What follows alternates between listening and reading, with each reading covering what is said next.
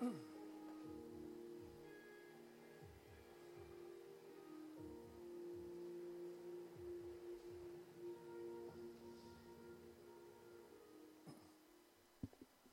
right, good morning and welcome.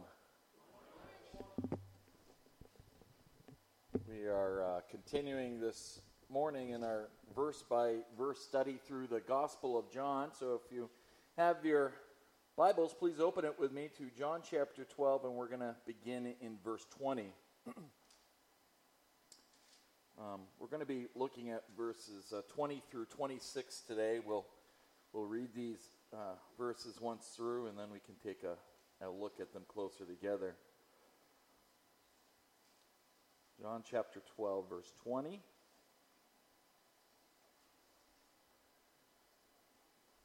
This is the reading of God's living and active word. It says, "Now among those who went up to worship at the feast were some Greeks. So they came to Philip, who was from Bethsaida in Galilee, and asked him, 'Sir, we wish to see Jesus.' Philip went and told Andrew, and Andrew and Philip went and told Jesus. And Jesus answered them, 'The hour has come for the Son of Man to be glorified. Truly, truly, I say to you, unless a grain of wheat falls into the earth and dies, it remains alone. But if it dies, it bears much fruit.'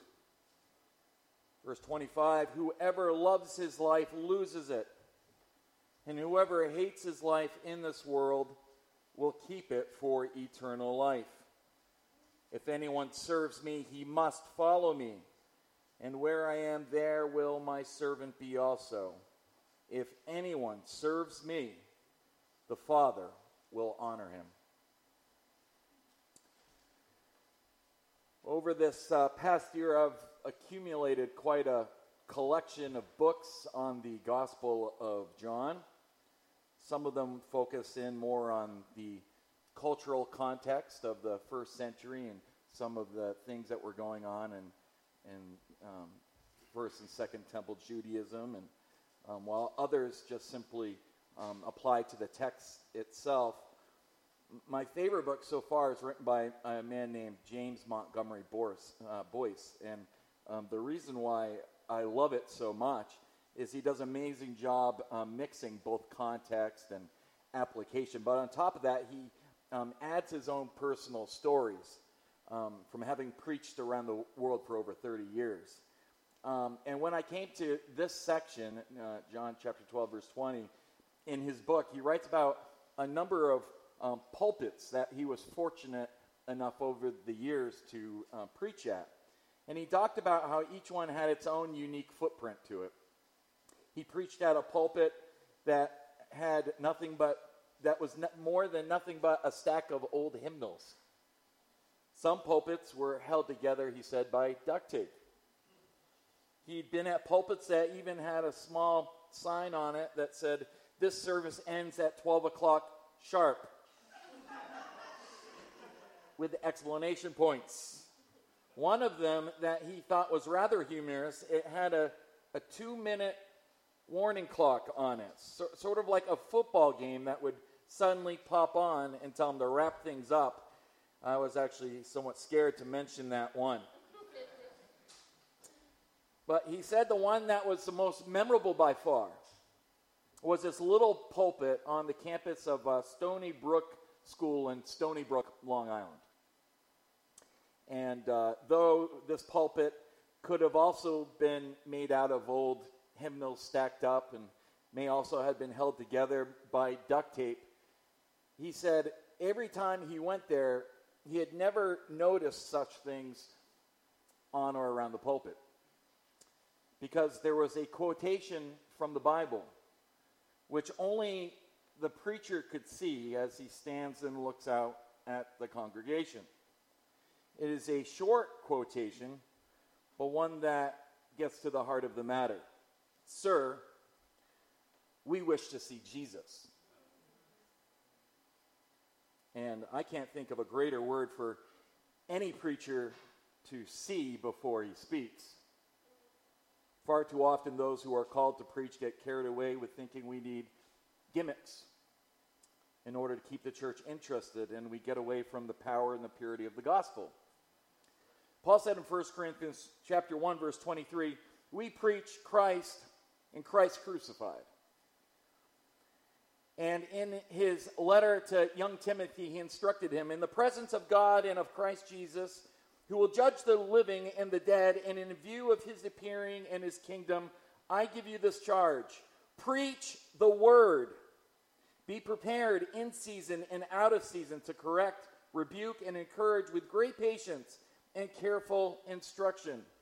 Paul warned Timothy in verse 3, for the time will come when people will not put up with sound doctrine. Instead, to suit their own desires, they will gather around them a great number of teachers to say what their itching ears want to hear. They will turn their ears away from the truth and turn aside to myths. Paul will say in his letter to the Romans, for I am not ashamed of the gospel of Christ, for it is the power of God unto salvation to everyone who believes. The power to transform lives isn't in me tickling your ear with fancy jokes. It isn't in me trying to create a lesson that will be more popular with the masses. The power is in the gospel of Jesus Christ. 2 Corinthians chapter 4, verse 5 says, for we do not preach ourselves, but Christ Jesus as Lord, and ourselves your bondservants for Jesus' sake. Every week as I prayerfully prepare and study each week to preach, I ask the Holy Spirit, let them hear Christ. And I pray that your hearts are in the pews thinking, sir, we wish to see Jesus. We wish to see Jesus. Now, as we look at our text this morning, I broke it down into three simple parts for us. The first section is verses 20 through 22, where we see the hour. The Lord talks about the hour. The second is in verse 24, when Jesus talks about the cross. And then lastly, number 3, we'll see in verses 25 to 26, the cost of the disciple. Now, in John chapter 12, we know that Jesus is in the last week of his public ministry. Luke said, as the time approached for him to be taken up to heaven, Jesus resolutely set out toward Jerusalem. Christ Jesus was born that he might die, that he might be a ransom for his elect. And so the focus of this chapter really begins to focus in, and it narrows down almost like a telescope lens as the Lord Jesus Christ moves towards Jerusalem to die. Now, we closed last week in verse 19, which really becomes the launch pad for this week's text. Just look again at verse 19 with me. It says, so the Pharisees said to one another, see, you are gaining nothing. Look, the world has gone after him. Verse 19 is the springboard into verse 20. The Pharisees are saying in 19, great, look at this. Now everyone is going after him. And then as if on cue in verse 20, here come the Greeks. The Gentiles. So let's get into this first section.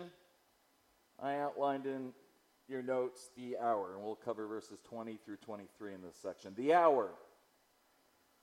Look at verse 20. It says, now among those who went up to worship at the feast were some Greeks. The word now that begins verse 20 is a great transition word because it connects verse 19 with verse 20. And notice that they're at the feast. We know that this is the Passover. We saw this in verse 1 of chapter 12.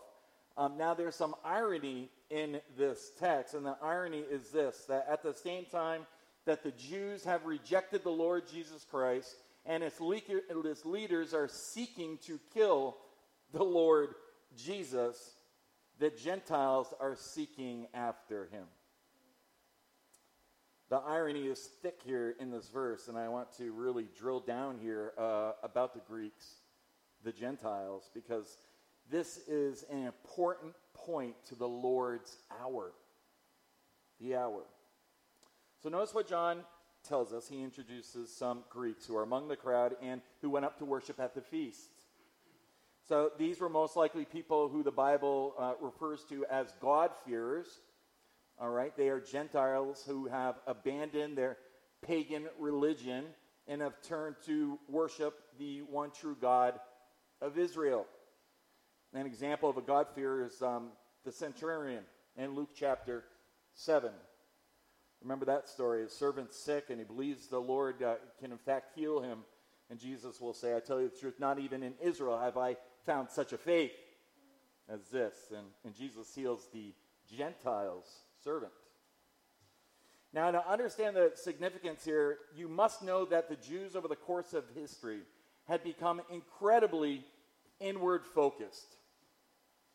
Spiritual pride had certainly overtaken them by this point. They had become proud, thinking nationally. They were nationalists, Jewish nationalists. They were better than everyone else. They were, after all, God's chosen people. They had become prejudiced. In fact, remember, back in John chapter 4, when Jesus went to the woman at the well in Samaria, and the Samaritan woman said to Jesus, how is it that you, being a Jew, ask for a drink from me, a woman from Samaria? She had two things going wrong for her in the eyes of the Jews. She was a woman, and she was from Samaria.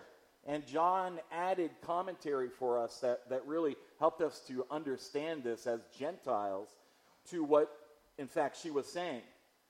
John adds, he says, for the Jews have no dealings with the Samaritans. Remember, they would walk around Samaria if they could in order to get north into Galilee. So, while the Jews really didn't like the Samaritans, he really could have John could have just as well said, for the Jews have no dealings with any of those dirty Gentiles.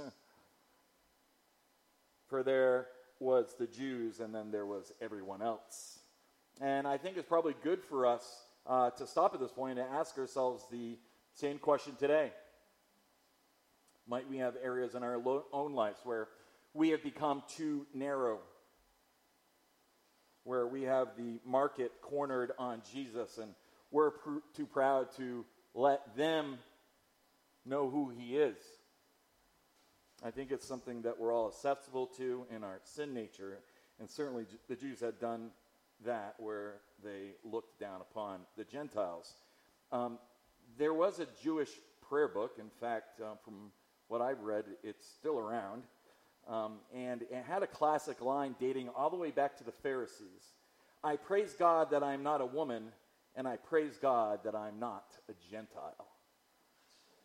That was their mentality. And so we see here that they had a disdain for the Gentiles, but the hour has come for the Gentiles, that they will be grafted into the family of God. Now, we know from the scriptures that God originally called, of course, Israel to be his chosen people. In fact, God created for himself a people. He created for himself a nation who would follow him. And when he did, he didn't do it to be the end of salvation, but he called the nation of Israel to be the means through to salvation. They were to be his witnesses, his representatives on earth. And we know that from the Abrahamic covenant from many places. But keep your fingers in John and just quickly turn to Genesis, nice and easy. Genesis chapter 12 for a moment. This should be marked in your Bibles, Genesis chapter 12, the first couple of verses. Our focus will be on verse 3. But for the context, let's start at the beginning of, in verse 1. Genesis 12, verse 1. It says, now the Lord said to Abram, of course this is before he was Abraham, go from your country, your kindred, from your father's household. So God calls Abram, leave your homeland, okay, to the land that I will show you. And I will make of you a great nation. See, there was no nation. God was to create for himself a nation through Abraham.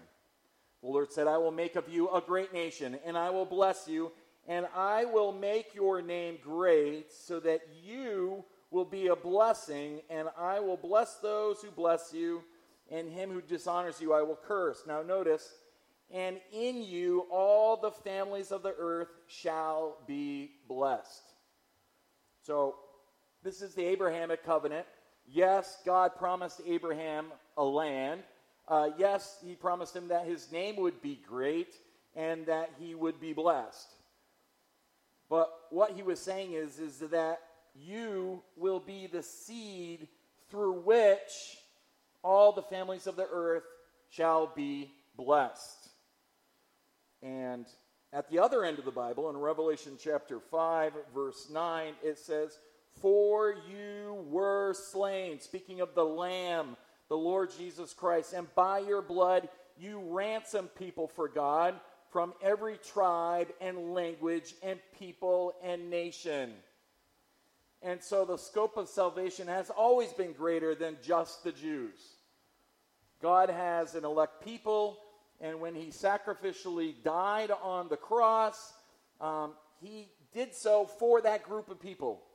Not a single drop of blood was wasted by the Lord Jesus Christ. He died for his own, whom he chose before the foundations of the world.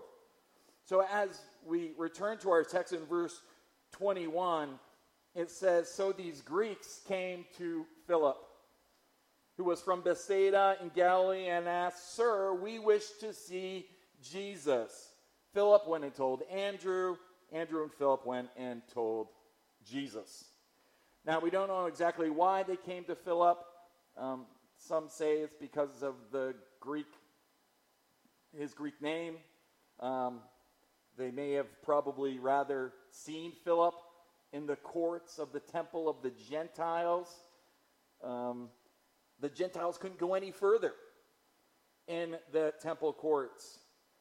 And so we're not sure, it doesn't tell us, but Philip, unaware of how to handle this, goes to Andrew. Now think about it. His confusion was well placed. Remember when Jesus sent out the 12, and this is one of his early missionary missions, when he sent the 12 out 2 by 2 in Matthew chapter 10. And the Lord's instruction to them in verse 5, "Go nowhere among the Gentiles, and enter no town of the Samaritans, but go rather to the lost sheep of the house of Israel, and proclaim as you go, saying, the kingdom of heaven is at hand." So he instructs them not to go to the Gentiles. Go rather to the lost sheep of Israel. So I'm going to suspect, unsure how to handle these Gentiles. Philip goes to Andrew, and he's probably thinking, I'm not sure what's going on here, but there's some Greeks here that want to talk to Jesus. Regardless, Philip and Andrew decide, okay, well, we better go tell Jesus. Now, there's an interesting antidote here that I don't want us to miss, and I mentioned this back in chapter 1, but that was a year ago now. So what's interesting about Andrew is every time that we see Andrew, we see him 3 times in all the accounts of the gospel. If I asked someone to stand up and give me 5 minutes on Andrew, you'd probably start shaking in your boots. We don't know much about this guy, but all 3 times that we see Andrew in Scripture, we see him doing one thing in particular. Does anyone remember what we see him doing? He's always bringing people to Christ. In all 3 times. The first time was he went to go get his brother Peter. And he says, I have met the Christ, the Messiah. And he brings Peter, the Apostle Peter, to the Lord Jesus Christ. All 3 times, Andrew is bringing people to the Lord. And what a great lesson for us. Just simply bringing people to the Lord. So in verse 3, these Greeks asked him to see Jesus. Now, this is important because this verb ask is in the continual sense. Okay? Which means that they kept asking and asking and asking. All right? In other words, they were not going to take no for an answer. They were going to see Jesus, and they weren't going to leave until they did. It's like going into your boss's office, and his secretary says, oh, no, sorry, Nick, he is busy all day. He's got meetings stacked all through the day. You say, okay, that's all right. I'll wait right here till he gets out. I'm going to speak to this man. All right? That's the idea of this text. They were not going to leave until they had a chance to see Jesus. Now, this word see doesn't just mean to visually be able to see in the physical sense. The idea of this word see is to attend to talk seriously with, or to interview, quite literally, personally. They wanted to know more than just the outward. They wanted to know him personally. And we have to ask ourselves this as well. Do we not only wish to see Jesus, but do we also want to know him? Yeah, we want to know who he really is. Reveal yourself to us. And the Apostle Paul's great goal in life was to know Christ intimately. I want to know Christ. And I'm afraid there's a lot of people in the world today, many who fill the church pews in the world, who know something about Jesus, but do they really know him? It is not a religion I want to be connected to. It's the person of Christ I need to be connected with. I must abide with Christ and him in me. It's a daily living relationship. Amen. And so these men clearly, by the power of God, are being drawn to Christ, and they wanted to know, K-N-O-W, and wouldn't take N-O for an answer. And so we need to ask ourselves, do we wish to see Jesus in this way? Or are we like the crowd in the text last week that we saw were seeking after Jesus, and they were seeking after him in their own made image of who they wanted him to be? And I want to finish up just what we started talking about earlier, in that the Old Testament tells us that God's design has always been to save both the Jew and the Gentile. All right, because this truth is all throughout Scripture.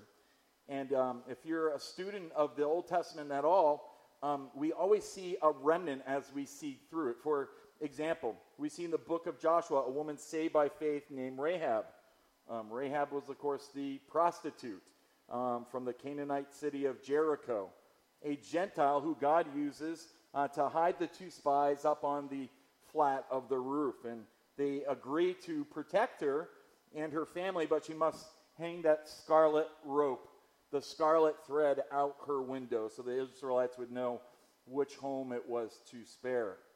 Ultimately, Rahab marries an Israelite from the very tribe of Judah. She later has a son, Boaz, who became the husband of Ruth. And if you follow the genealogy of Jesus Christ in Matthew's gospel, you'll even see she is the direct descendant of Joseph, the earthly father of Jesus Christ. She is grafted into the messianic line of our Savior. And what about Nahum, the leper, right? He was another Gentile. Actually, he was a commander of the Syrian army. And when Elijah asked him to simply bathe in the Jordan 7 times by faith, it was almost his pride that was his undoing. But he eventually did, and he was only then cleansed by doing what the Lord had said through Elijah, or else he wouldn't have been cleansed. We, of course, see it in Ruth, this Moabite who clung on to Naomi, her mother-in-law, and she said, "For where you go, I will go, and where you lodge, I will lodge. Your people shall be my people, and your God will be my God." And then who can forget the whole nation of the Ninevites and Jonah? The wretched people God called Jonah to preach to. Instead, Jonah tries running in the opposite way, and he tries to get on a boat and go to Turkish, but the Lord allows him to go overboard and get swallowed up by a fish. Well, eventually, Jonah gets the message, and he ends up obeying God. He preaches to the people, and the Bible says the people turned from their evil ways and believed in God, Yahweh. In Isaiah chapter 9, verses 1 through 2, the prophet says, "Later on he shall make it glorious by the way of the sea, on the other side of the Jordan, Galilee of the Gentiles. The people who walk in darkness will see a great light. Those who live in a dark land, the light will shine on them." And so, in a sense, that's what's happening that we see in John chapter 12. Paul, in chapter 1 of Romans. Really lays out the whole theme of his book in Romans chapter 1, verses 16 and 17. We read the first part earlier. For I'm not ashamed of the gospel, because it is the power of God for the salvation of everyone who believes. First to the Jew, then for the Gentile. For in the gospel a righteousness from God is revealed, a righteousness that is by faith from first to last, just as it is written, the righteous will live by faith. In Romans chapter 3, Paul talks about the advantages that the Jews had. He says, what advantage then is there in being a Jew? Or what value is there in the circumcision? Much in every way. First of all, they had been entrusted with the oracles, the very word of God. And he talks about the temple services, and he goes into all the different blessings that the Jews had been given through the prophets and through Revelation. And then later on, when you get to chapter 9 of Romans, he talks about the same thing. He says the Israelites, they had the adoptions, the glory, the covenants. They had the giving of the law. They had the worship, the promises. They belonged to the patriarchs of Israel. And from their race, according to the flesh, is the Christ, who is God over all, blessed forever. Chapter 3 of Romans and verse 9 says, what then? What are Jews? Are we Jews any better off? Don't forget, Paul's a Jew. Are we Jews any better off? No, not at all. For we have already charged that all, both Jews and Greeks, are under sin. As it is written, none is righteous, no, not one. No one understands, no one seeks for God. All have turned aside together. They have become worthless. No one does good, not even one. So if you read Romans 9 through 11, he spends a great deal of time talking about the fact that the Jewish rejection was the Gentiles' salvation. That the Gentiles would be grafted in as a wild olive branch. It says in Romans chapter 11, verse 11, Paul says, so I ask, did they stumble in order that they might fall? By no means. Rather, through their trespass, salvation has come to the Gentiles so as to make Israel jealous. The rejection by the Jews opens the doors to the blessings for the Gentiles. But don't make the mistake of thinking God's done with Israel. God's not done with Israel. Yes, primarily the church is being filled in the church age with Gentiles. But Paul also talks about future Israel in chapter 11. God's not done with Israel. He always has for himself a remnant according to his grace. And Paul's heart breaks for his Jewish kindred. Especially in chapter 9, it's unbelievable. But he adds in verse 12 of chapter 9, now if their trespass, speaking of the Jews, means riches for the world, and if their failure means riches for the Gentiles, then how much more will their full inclusion mean? What a glorious day it's going to be. Now I'm speaking to you Gentiles.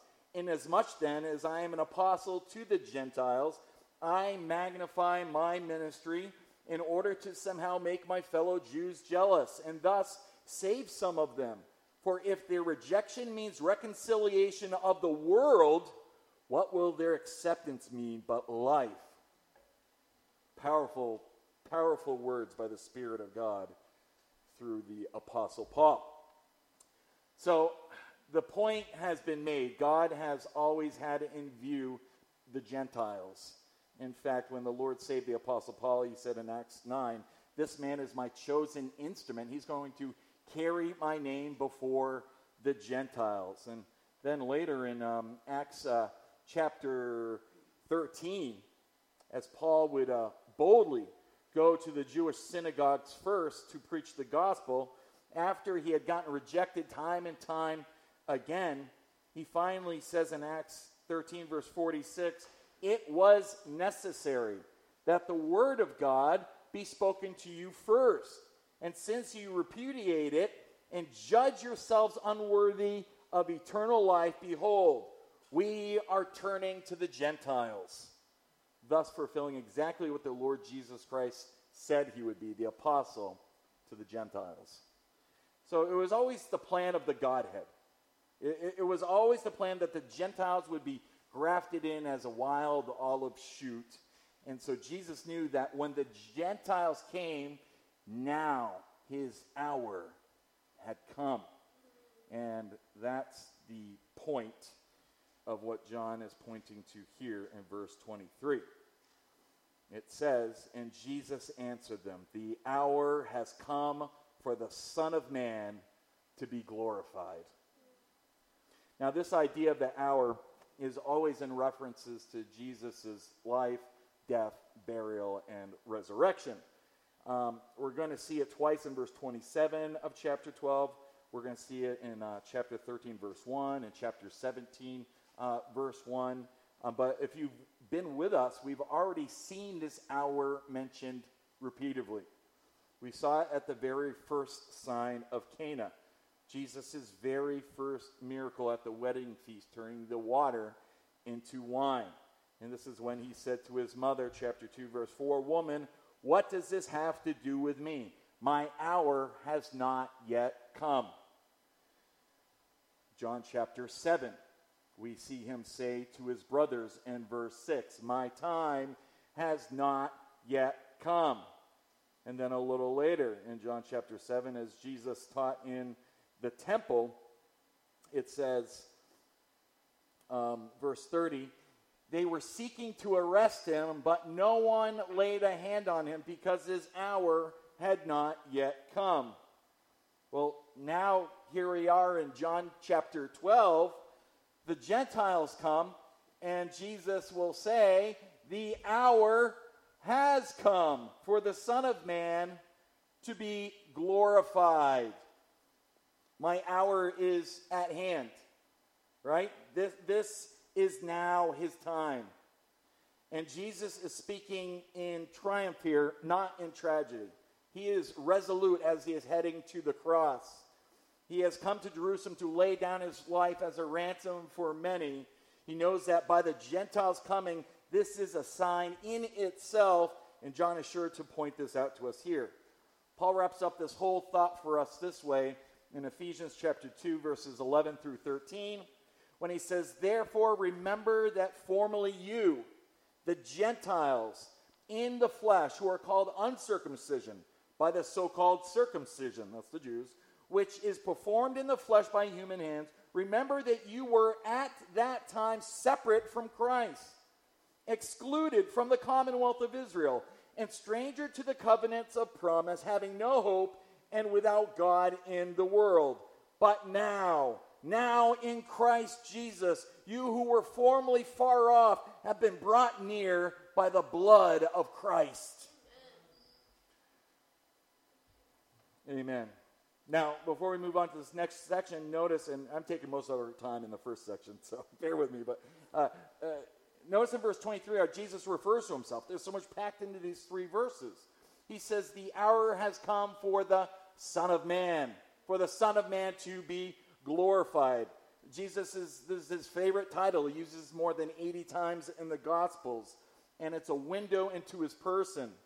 The title is drawn from Daniel's prophetic vision from Daniel chapter 7, verses 13 and 14, when Daniel says, I saw in the night's vision. Let's see if I can get there. I saw in the night visions, and behold, with the clouds of heaven, there came one like a son of man. And he came to the Ancient of Days. That's the title for God the Father. And he was presented before him. And to him was given dominion and glory and a kingdom. That what people? That all peoples, what nations? Nations and languages should serve him. His dominion is an everlasting dominion, which shall not pass away, in his kingdom one that shall not be destroyed.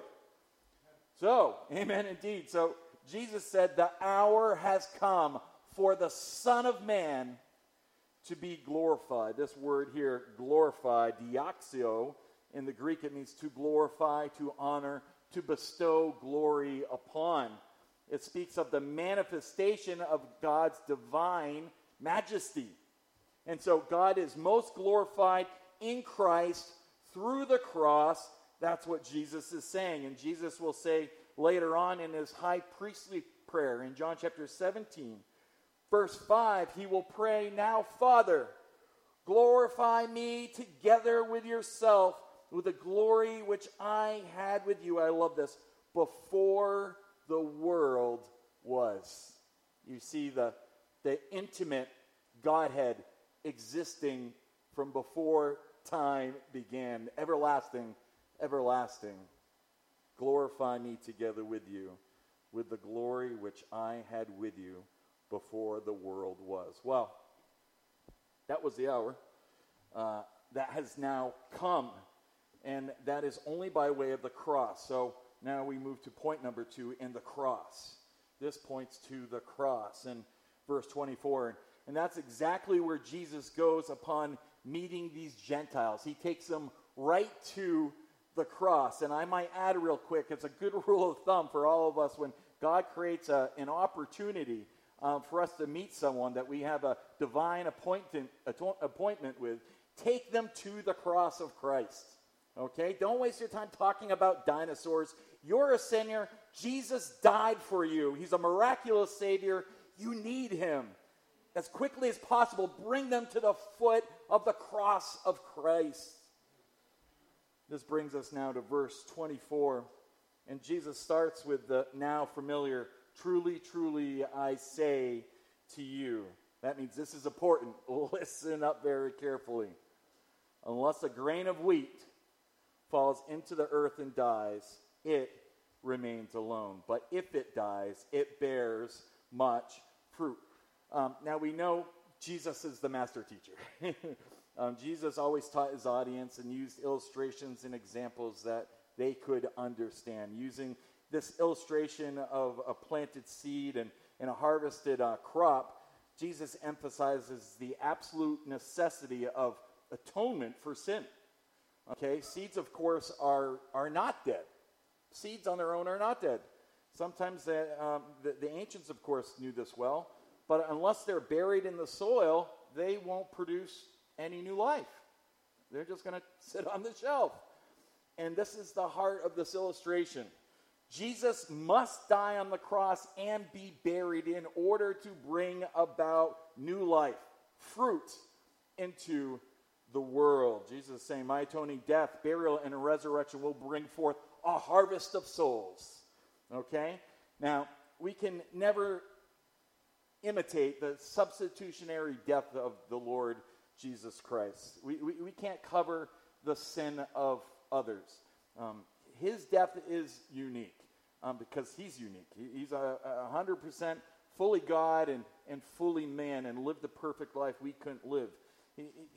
He's the mediator between God and man who takes away the sin of man. But as I mentioned last week, in the Lord's death, there is an example for us from when he comes riding in humbly on the donkey, right? And Jesus is going to get to this in the next 2 verses, but during his short earthly ministry, Jesus is constantly dying to self and humiliating himself as he humbled himself to the will of the Father. And besides the cross, we see probably the most graphic example of that in John 13 when Jesus unrobed himself and girded himself as a slave and washes the feet of his sinful disciples. What greater picture do we have besides the cross of the lowliness and the servanthood of our Savior than that of Jesus Christ, cleansing the dirty feet of sinful men? And when we come to him in humble confession, he does the same for us, for he is faithful.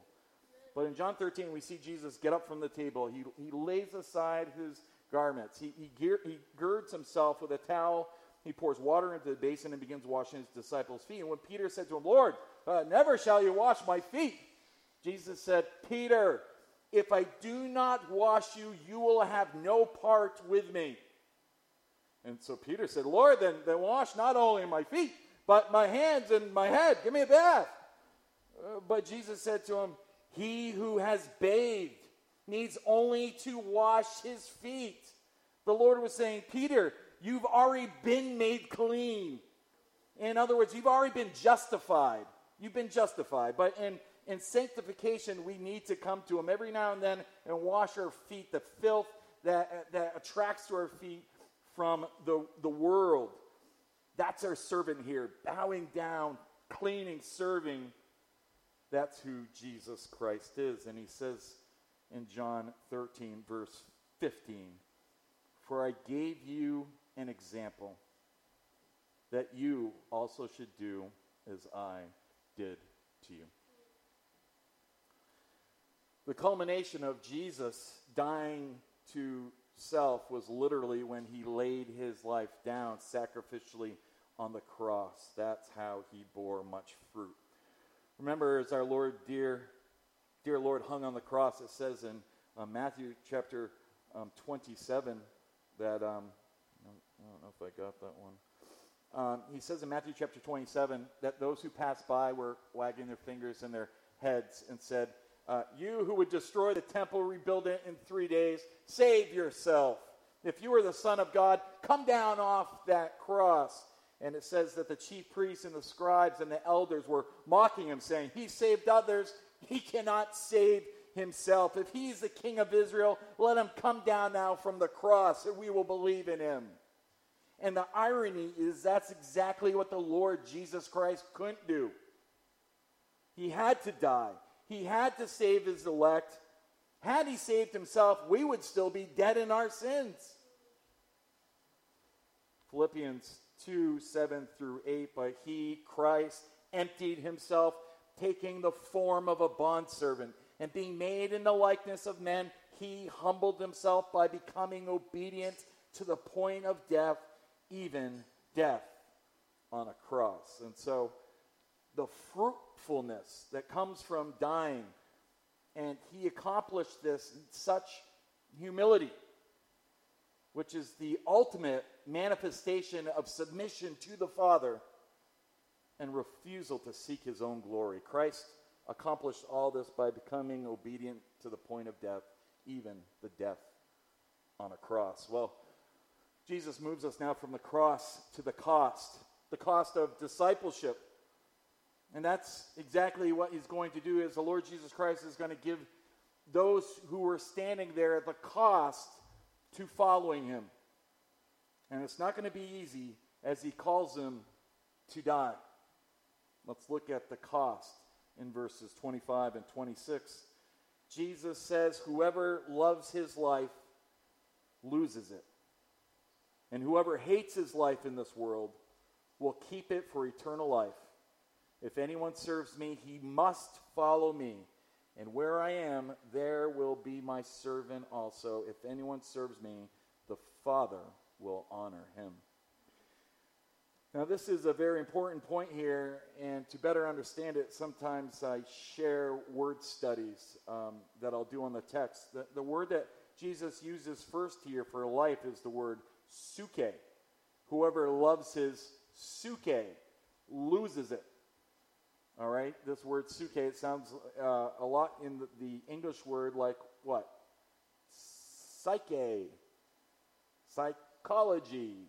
This is where we get the English word from it. It speaks of like the inner self, the inner person's identity of self, your unique individual personality.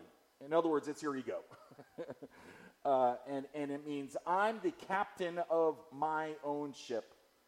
Remember when we lived like this? I'm in charge of my own life. No one tells me what to do. And we have a world filled with that today, don't we not? A bunch of people doing things, pleasing their own wills. Why do we have so many divorces and ruined marriages? Because you have one person that wants to do their own thing, and you have another person wanting to do their own thing. Read in your bulletin later today, Pastor Rick points out what happens when you have a godly husband and wife who die to self and serve one another. That's what God has created, and that's what Jesus is talking about here. Jesus is saying, that this suke life, the one who lives for self, whoever loves his life loses it. This is the cost. That part of us that must die. This is the part that we have to give up the self-will and we must submit to him. Let me just say this, that on our own, it's impossible to do. You must be born again. It's impossible. We need the Spirit of God to intervene. Paul says in Romans chapter 8, verse 13, "For if you live according to the flesh, you will die. But if by the Spirit you put to death the deeds of the body, you will live." So you're not going to do this on your own power. You're not going to want to do this on your own power. But this is what Jesus is saying. That's part of us that has to die.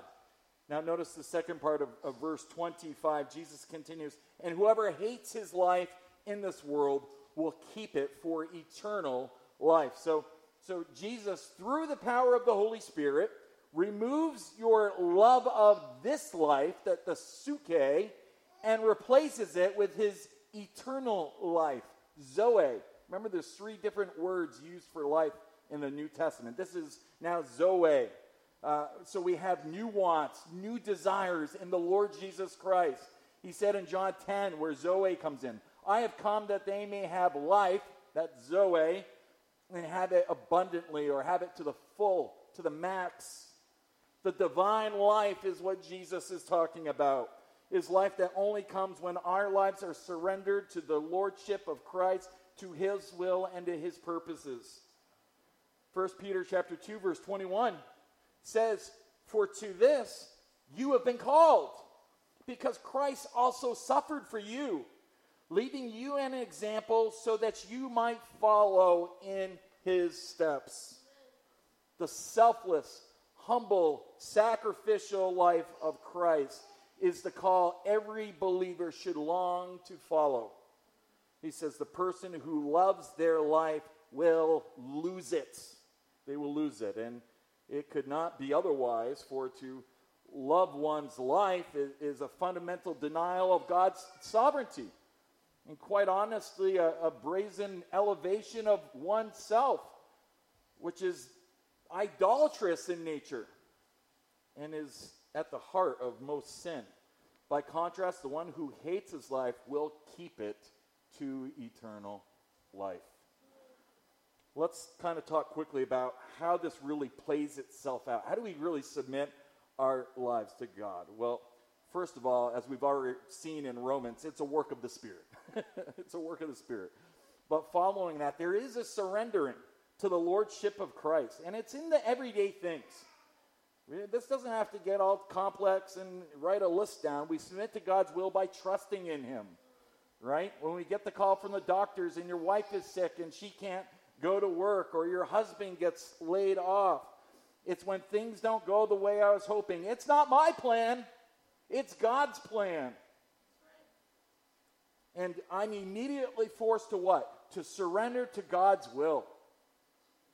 And that's in serving your wife. It's in the mundane. It's in the things of everything. Wives, submitting with your husbands. Husband, love your wives as Christ loved the church and gave himself up for her. I'm not submitting to my husband. I'm dying for my wife. Couples, build one another up. Raise your kids with biblical principles. Put other needs before your own. This is the Christian life, Jesus says. You must lose your life in service and in witness in whatever I call you to do. I have a friend who says there's never a line to serve. Nick, go find a line somewhere where there's service, it'll be empty. You'll be the front of the line. Amen? You're never waiting in that line.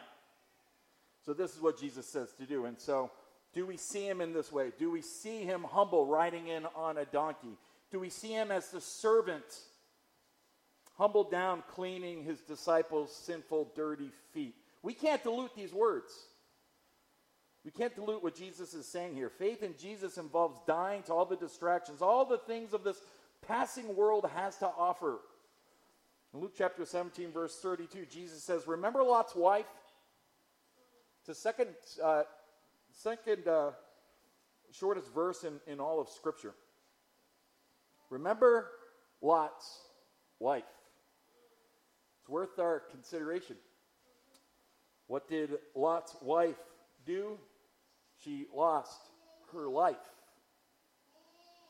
Because the Bible says she disobeyed and she turned back.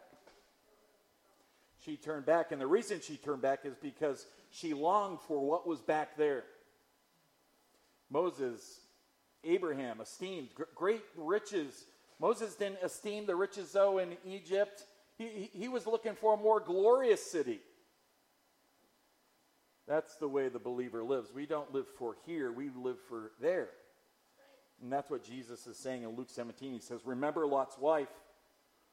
Whoever seeks to preserve his life will lose it. But whoever loses his life will keep it.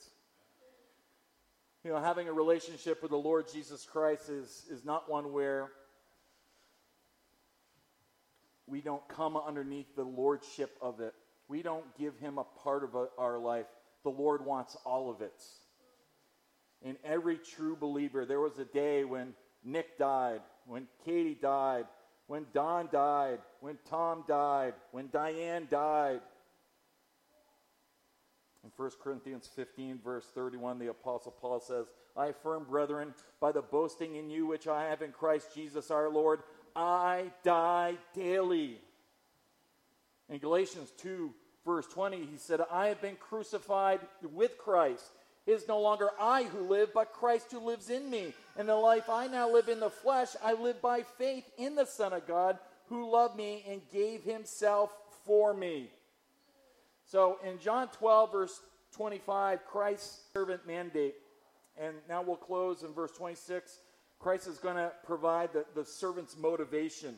The servant's motivation. Jesus continues in verse 26. He says, if anyone serves me, he must follow me, and where I am, there will my servant be also. If anyone serves me, the Father will honor him. I want you to just notice first in verse 26 that Jesus is always swinging the door wide open. Wide open. Look at that word, anyone. Jesus says, if anyone serves me. The Lord wishes that none would perish, that all should come to repentance.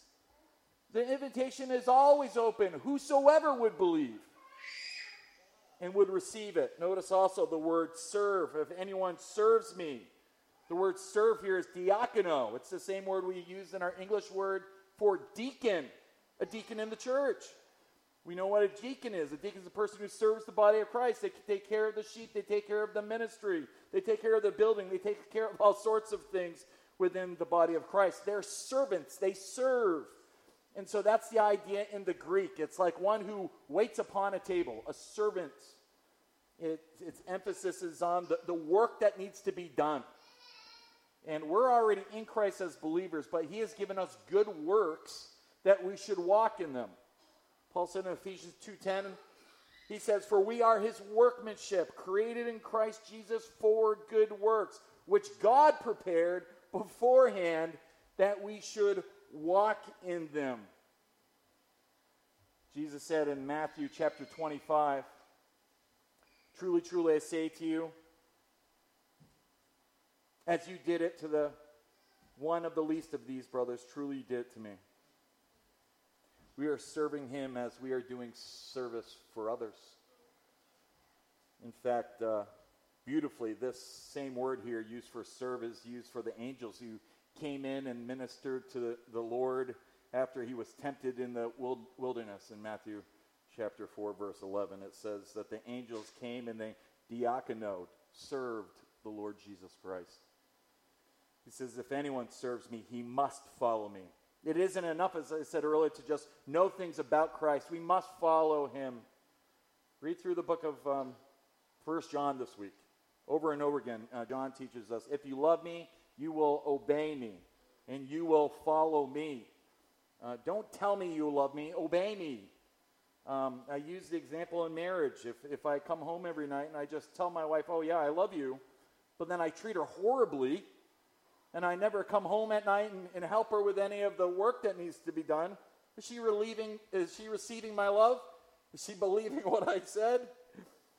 I can say it all day long, but if I don't show her in my devotion, she'll never believe it. It's just a bunch of lip service he gives me. So too, Jesus is saying, don't give me your words, serve me. He says in Matthew 7, that many will say to me, Lord, Lord. He wants people who will worship him in spirit and in truth. And in Matthew 7, they will say to me. It was just lip service, what they did. And so we see this throughout the scriptures. It's following Christ in obedience, remembering to die to self. Your old self, the old self that's dead and buried, was now raised to new life, Zoe, in Christ Jesus. Paul talks about, in all of his letters, our position of truth. Know who you are in Christ Jesus. Take a highlighter or a pen and go through all Paul's letters. In him, in Christ. In him, in Christ. He wants us to know who we are because positionally, we've done it all through Christ. And then notice how the Lord Jesus closes this section. He says at the end of verse 26, if anyone serves me, the Father will honor him. Wow, what a blessing. We follow and serve Christ, and we will be honored by the Ancient of Days, God the Father. Listen, this life walking with Christ will often involve great suffering. It will surely involve loss, even death. But I want to close today with the words of Christ because as Jesus promises, our good Father will one day honor those who faithfully served him. The Lord Jesus Christ says in Matthew 25, verse 31 through 40, when the Son of Man comes in his glory, and all the angels with him, he will sit at his glorious throne, and all the nations will be gathered before him. And he will separate the people one from another as a shepherd separates the sheep from the goats.